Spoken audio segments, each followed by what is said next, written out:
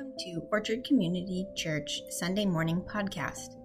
We are glad you are here to learn, grow, and deepen your relationship with Christ. This week's message is brought to you by Pastor Matt Hoyt. Well, here at Orchard Community Church, during the season, as we've referred to, our series has been called Messy Christmas, because Christmas and life can be pretty messy sometimes, can't they? Over the course of this series, I've mentioned several stories about messy Christmases that people have had. Like a family who gathered all together on Christmas Day, and one of the members brought along their dog, who immediately began chasing the family cat through the house, knocking over the tree and the presents and the food and grandma, and trashing everything, leaving a huge mess. Or like another family who was enjoying Christmas evening, and unbeknownst to them, very late on Christmas night, one member of the family drank a little too much eggnog, and unknown to them, threw up on the presents in the tree. So they woke up in the morning to find that huge mess. Or another family that was just having a great time opening presents on Christmas morning until finally they got to one gift where a member of the family had given everybody DNA kits. And suddenly, several members of the family began to melt down, and it came out that somebody's sister was their mother. But I think I have recently come across a story that might top them all. This is about a family that decided to rent a big cabin in the mountains to spend Christmas together, the whole extended family, about 25 of them in all. And they showed up early on Christmas Eve morning. They spent a wonderful day together that ended with a big meal together very late in the evening. And so after the meal, they put the kids down and did their Santa chores, and everybody got into bed late and quickly after dinner. And then in the middle of the night, it began. Slowly, one person at a time felt their tummy begin to rumble. And then soon that rumbling became a raging volcano. And by Christmas morning, it was the worst mess you could imagine, as all 25 members of the house were running at both ends with a horrendous case of food poisoning. Now that was bad enough, but the other problem was that this cabin only had 3 bathrooms for all 25 people, and so there were a number of other messy accidents. So if your Christmas is messy, you're not alone. Well, as we've moved through the Christmas season, we've talked about how it's really easy to fall prey to this idea that we should just be able to handle a million things in stride during this time of year, that we should be able to shop and decorate, entertain, and somehow pull all of these things together flawlessly, that we should be able to create the picture-perfect Christmas moment that meets all of our hopes and dreams, when in reality, the truth is that for most of us, Christmas doesn't really end up looking that way at all. Something always seems to fall short, and often a lot of things do, and Christmas ends up being pretty messy. But you know what? A messy Christmas is a lot closer to what the actual first Christmas was like than those picture-perfect ideas that we have in our mind. Because the truth is that the first Christmas was pretty messy. There was an unwed mother. There was a father thinking of leaving. The child was born in a stable of all places, and the birth announcement came to some lowly shepherds out in the field. The first Christmas was messy because life is messy. You see, Christmas isn't about a picture-perfect moment. It's about a God who loves us so much that he meets us here in the mess. In Jesus, God entered the mess of our world, and he enters the mess of our lives with the promise of something better, the promise to be our Savior. Pray with me. Loving God, we pray that you'd speak with power tonight through this ancient story, thousands of years old. May your Holy Spirit speak to our hearts, to our lives this moment about Jesus, about how he can meet us in this life, even in the messiest moments, and be our Savior. This we pray in Jesus' name, amen. Well, our passage tonight, which Lizzie read just a little while ago, it begins in verses 1 and 2 with Luke, the author, explaining that about the time that Jesus was to be born, a census was called to be taken by the Roman Emperor Caesar Augustus. Now, the Romans took a census about every 14 years, and they did this to get data on how many people there were to tax and how many men there were that they could conscript for military service. So they took this census, and for this reason, Mary and Joseph left Nazareth, which was where they lived, and they headed out for Bethlehem. Verses 5 tell us that that's where Joseph was from, so that's where they went for the census. We also learn here that Joseph was a descendant of the great King David, who was also from Bethlehem. And these are important details for us to know about what's going to happen, because thousands of years ago, the prophets had said that the Messiah, a special person that God would one day send, someone who would renew the faith of the people, someone who would deliver them from their sins, someone who would initiate God's kingdom here on earth, that he would be born in the line of David in Bethlehem. Now, verse 5 tells us that Mary and Joseph were pledged to be married, and this is where the story gets messy. Because in those days, marriages were arranged. That's not the messy part. It might seem like it to us, but not to them. An agreement was made by the two families. They signed a contract, and the two were then pledged together, and they began to plan for their wedding day.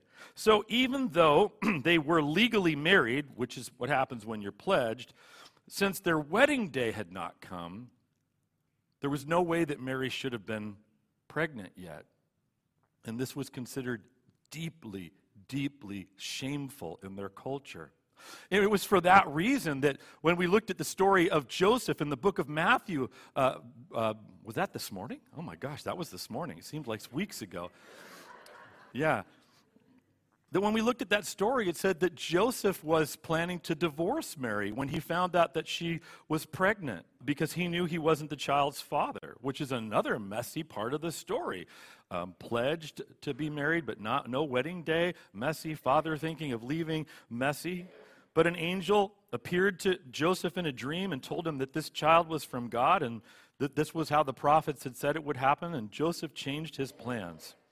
Now, clearly, Joseph did not want to make an 80-mile trip while his wife was pregnant, which, by the way, they would have had to do by walking or riding a donkey. I remember taking a trip to Lake Tahoe with Melinda when she was 9 months pregnant, and she couldn't even tie her shoes, you know. I mean, that was not what you wanted to do, was take a big trip when your wife is in that kind of a state. And so this is messy too, traveling in that way. Well, since he had to go, it seems as though Mary decided to go too, probably because they wanted to be together when the baby was born. But there may have been another reason that she decided to go. She didn't need to go. Women didn't need to go. Just the man needed to go and be registered for the census. But there may have been another reason that she decided to go, even though travel at 9 months, walking or riding a donkey, would have just been a horrendous thing to do. Many scholars think that Mary decided to go to escape her hometown, to escape the gossip about her having a baby before her wedding day, and the innuendo that maybe, just maybe, Joseph wasn't the father. This was all a terrible, scandalous mess in that time. Well, with verse 6, we find out that they're headed to Bethlehem, and the time came, they make it to Bethlehem, and the time came for Mary to give birth. And verse 7 tells us that when Jesus was born, they placed him in a manger. And as you know, a manger is a feeding trough for animals, and it's this detail that makes it clear that Jesus was born in a stable, because it says there was no room available for them, no guest room available for them. Now, I know the traditional translation says there was no room for them in the inn. First thing is, there weren't a lot of inns back then. That wasn't common. And the Greek word that is used here, it's not the typical word for inn. It's a word that more often referred to the kind of guest rooms that families typically had in their homes for extended family and friends who would come to visit. So Joseph was from Bethlehem, and he probably went to the home of his extended family there and asked to stay in their guest room, but some other member of the family who was also there for the census probably already had the room. And so it was that Jesus, the Messiah, the Son of God, was born in a stable and placed in a manger. And there is no way that this is what Joseph or Mary had hoped for. I'm sure Joseph wanted a better place for his baby to be born, for his family to stay. I can't imagine how Mary felt going into labor in a smelly, messy place where animals were kept. And then there's the fact in verse 7, you might even miss it, but it says that Mary's the one who wrapped the baby in cloths after she gave birth. Usually someone else would do that. And it means that there was no one else there. They were alone in a stinky stable, giving birth to their firstborn child. And it was a total mess. And we might wonder why in the world would God let Jesus be born in this way? And I think the reason is, just as we've stated, that it's because our lives can be messy too. I think God wanted to show us that he's not afraid to touch this world, this messy world, and our messy lives. Jesus isn't scared off by that. And a lot of people think that he is. And you'll hear people say, oh, God wouldn't want someone like me. I couldn't go to church. You don't know the things that I've done. Got a family member that says if I ever went to church, I'd burst into flames. Because of this thought that somehow my life is too messy, that God couldn't handle that. And I think this is God's way of saying, oh yeah, I can handle the mess of your world, and I can handle the mess of your lives, and I'm ready to, whenever and wherever you are ready to meet me. Now, with verses 8 and 9, Luke continues, and he tells how some angels appeared to the shepherds tending their flocks. In verses 10 and 11, the angels make this amazing statement. They say to them, don't be afraid, I bring you great news that will cause great joy for all the people. Today in the town of David, a Savior has been born, and he is the Messiah, the Lord. It's really interesting that the angel calls Jesus the Lord and Savior. The words of the angel make it clear, for one thing, that Jesus is the Messiah, this long-awaited person that the prophets had said God would one day send. It's happening. The one who is going to renew our faith is here. It's happening. The one who's going to deliver us from sin is here. It's happening. The one who is going to initiate God's kingdom here on earth is here. It's changing. Something's happening. But there was also a huge, huge irony here. Because a lot of the language that the angel uses here, especially the title Lord and Savior, well, those were titles for Caesar Augustus, the Roman emperor. And it's like the angel is saying, I'm here to announce to you that the real Lord and the real Savior has been born, and it's not Caesar Augustus, it's Jesus Christ who's born this day. But this was messy to do this, because Caesar Augustus was kind of an egomaniac. He was not the kind of guy that took lightly to other people carrying on being called a king by somebody. It was dangerous. And then all of a sudden, the sky is filled with the angels and the heavenly host singing glory to God in the highest. And it's this fantastic scene. And we should think about that for a moment. It's proclaimed to shepherds. We kind of like shepherds, don't we? We kind of imagine that they're, animal lovers, get to camp out in the countryside. We think kind of highly of them. Jesus called himself the Good Shepherd, after all. But it's important for us to remember that in Jewish culture at that time, shepherds were the lowest of the low. They were out in the fields doing God knows what. They weren't with their families. They didn't go to synagogue. They messed with animals, which made them unclean. There were so many things in Jewish culture that made shepherds be considered just the lowliest low of the low. And yet, these are the people that God chooses, first of all, to proclaim the birth of his son to. it wasn't a very impressive announcement, if you think about it. And that's kind of messy. In fact, if you were going to write a made-up story to try to convince people to have faith in your God, this is not the story you would write. It's too messy. And again, we might wonder why. Why shepherds?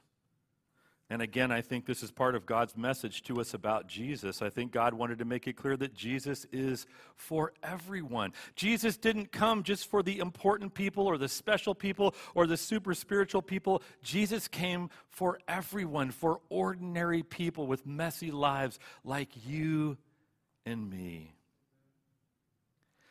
And it's at this point I want us to look at the second scripture I have for tonight. It's just one verse. It's from the book of 1 Timothy.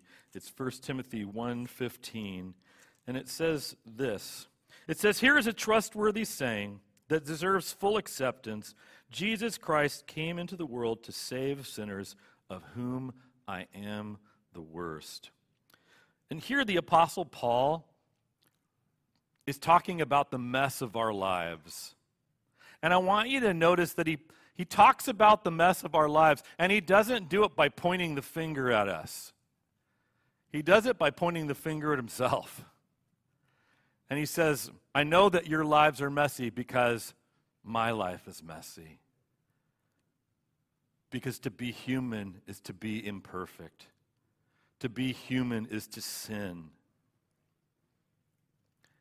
And he isn't saying this to downgrade us. His goal is not to berate us. He wants us to know that real people with messy lives have hope. And that hope is Jesus. Because in Jesus, God himself came into this world in response to our mess. God didn't respond with anger. God didn't respond by rejecting us. No, God responded by laying down his own life for us. Jesus came and lived the life that you and I are supposed to live, the good life, the right life that we're supposed to live, and we don't. And then Jesus took that good and right life and he offered it on the cross in place of our lives, our sinful and messy lives. And when he did that, he put right the wrong of our sins, and he saved us from the mess, bringing us God's grace and love and peace and hope. And we should think about what this means, this idea that God himself, in the person of Jesus, came and did this, because it means that God humbled himself to an amazing degree so that he would be able to enter our world, to become one of us as a baby. It's about the lengths that God has gone to reach us because of his great love for us. Think about what it must have been like for the Lord God Almighty to lay aside his majesty and his power and to be born as a helpless baby. Author Philip Yancey puts it this way. He said, "How did Christmas Day feel to God?" Imagine that. Imagine becoming a baby again, giving up language and muscle coordination and the ability to eat solid food and to control your own bladder. Or imagine yourself becoming a sea slug. That analogy is probably closer. On that day in Bethlehem, the maker of all took the form of a helpless, dependent newborn. And he did it for us. He entered the mess for us. So with verses 15 and 16, the shepherds, they go away looking for Jesus, and they find him, just as the angel had said, lying in a manger. And in verses 17 through 19, they tell Mary, they tell Joseph. It says they tell anyone who would listen to what they had to say. They told him about Jesus' birth, and it says everybody was amazed. But then we come to the last story, the last line of the passage, verse 20, and it's so important. It says that the shepherds went home glorifying and praising God. They went home glorifying and praising God because that first Christmas, that was a powerful experience for them. They met Jesus, and it was Christmas was a powerful spiritual experience for them. And at that first Christmas, there were no brilliantly decorated trees, no masterfully decorated, wrapped presents. There was no fancy dinner party. There was not the picture-perfect Christmas moment where the whole family actually shows up and gets along and does what they're supposed to do and on yada yada, all that stuff. I mean, there was none of all of that stuff that we think that we need in order to have the perfect Christmas. Nope, it was messy. And yet it was powerful. And I believe that God wants Christmas to be powerful for us too. Because if we can look past the lights and the presents and the mistletoe, and maybe past the mess that our Christmas is, or maybe the mess that our life is right now, if we can look past all of those things to the true meaning of this ancient story, there is something deep and powerful in it for us there. There is a God who wants to know you, who wants to grow you, who wants to heal you, who wants to break the chains of all the things that bind you, who wants to drive the darkness, the fear, the anxiety, the depression from your heart. He wants to replace those things with hope. A God who wants to change you and change your life for the better. And that is the very reason that Jesus was born. In Jesus, God entered the mess of our world to become one of us so that he might reach us. And in the end, he laid down his life to do just that. Because he loves us. Because he loves you. Pastor John Ortberg tells the story of Father Damien, who was a priest who became famous for serving those with leprosy. And he writes this: Father Damien moved to Kilauea, a village on the island of Molokai in Hawaii that served as a leper colony. For 16 years, he lived in their midst. He learned to speak their language. He tended their wounds, embraced their bodies when no one else would touch them, preached to their hearts, to people who otherwise had been left alone. He constructed homes, organized schools, bands, and choirs. He built 2,000 coffins by hand so that when they died, they could be buried with dignity. Slowly, it is said that Kilauea became a place to live rather than just a place to go to die. And for that, they said Father Damien offered hope. Father Damien also wasn't careful about the way that he lived. He didn't keep his distance from these people with leprosy, a disease at the time which was incurable and contagious. He didn't separate himself. He dipped his fingers into the poi bowl along with them. He shared his pipe. He didn't shy away from bandaging open sores. He got close, and for that, they loved him. And then one day, Father Damien stood up to preach a sermon. And he said two words that shocked everyone. He began that sermon by saying, "We lepers." You see, he wasn't just helping them anymore. Now he was one of them. From that day forward, he wasn't just on their island, he was in their skin. First, he had chosen to live as they lived, and now he would die as they died. Now they were in it together. You see, on Christmas Day, God came to earth as a baby in a manger. At that point, God wasn't just helping us anymore. No, he was one of us.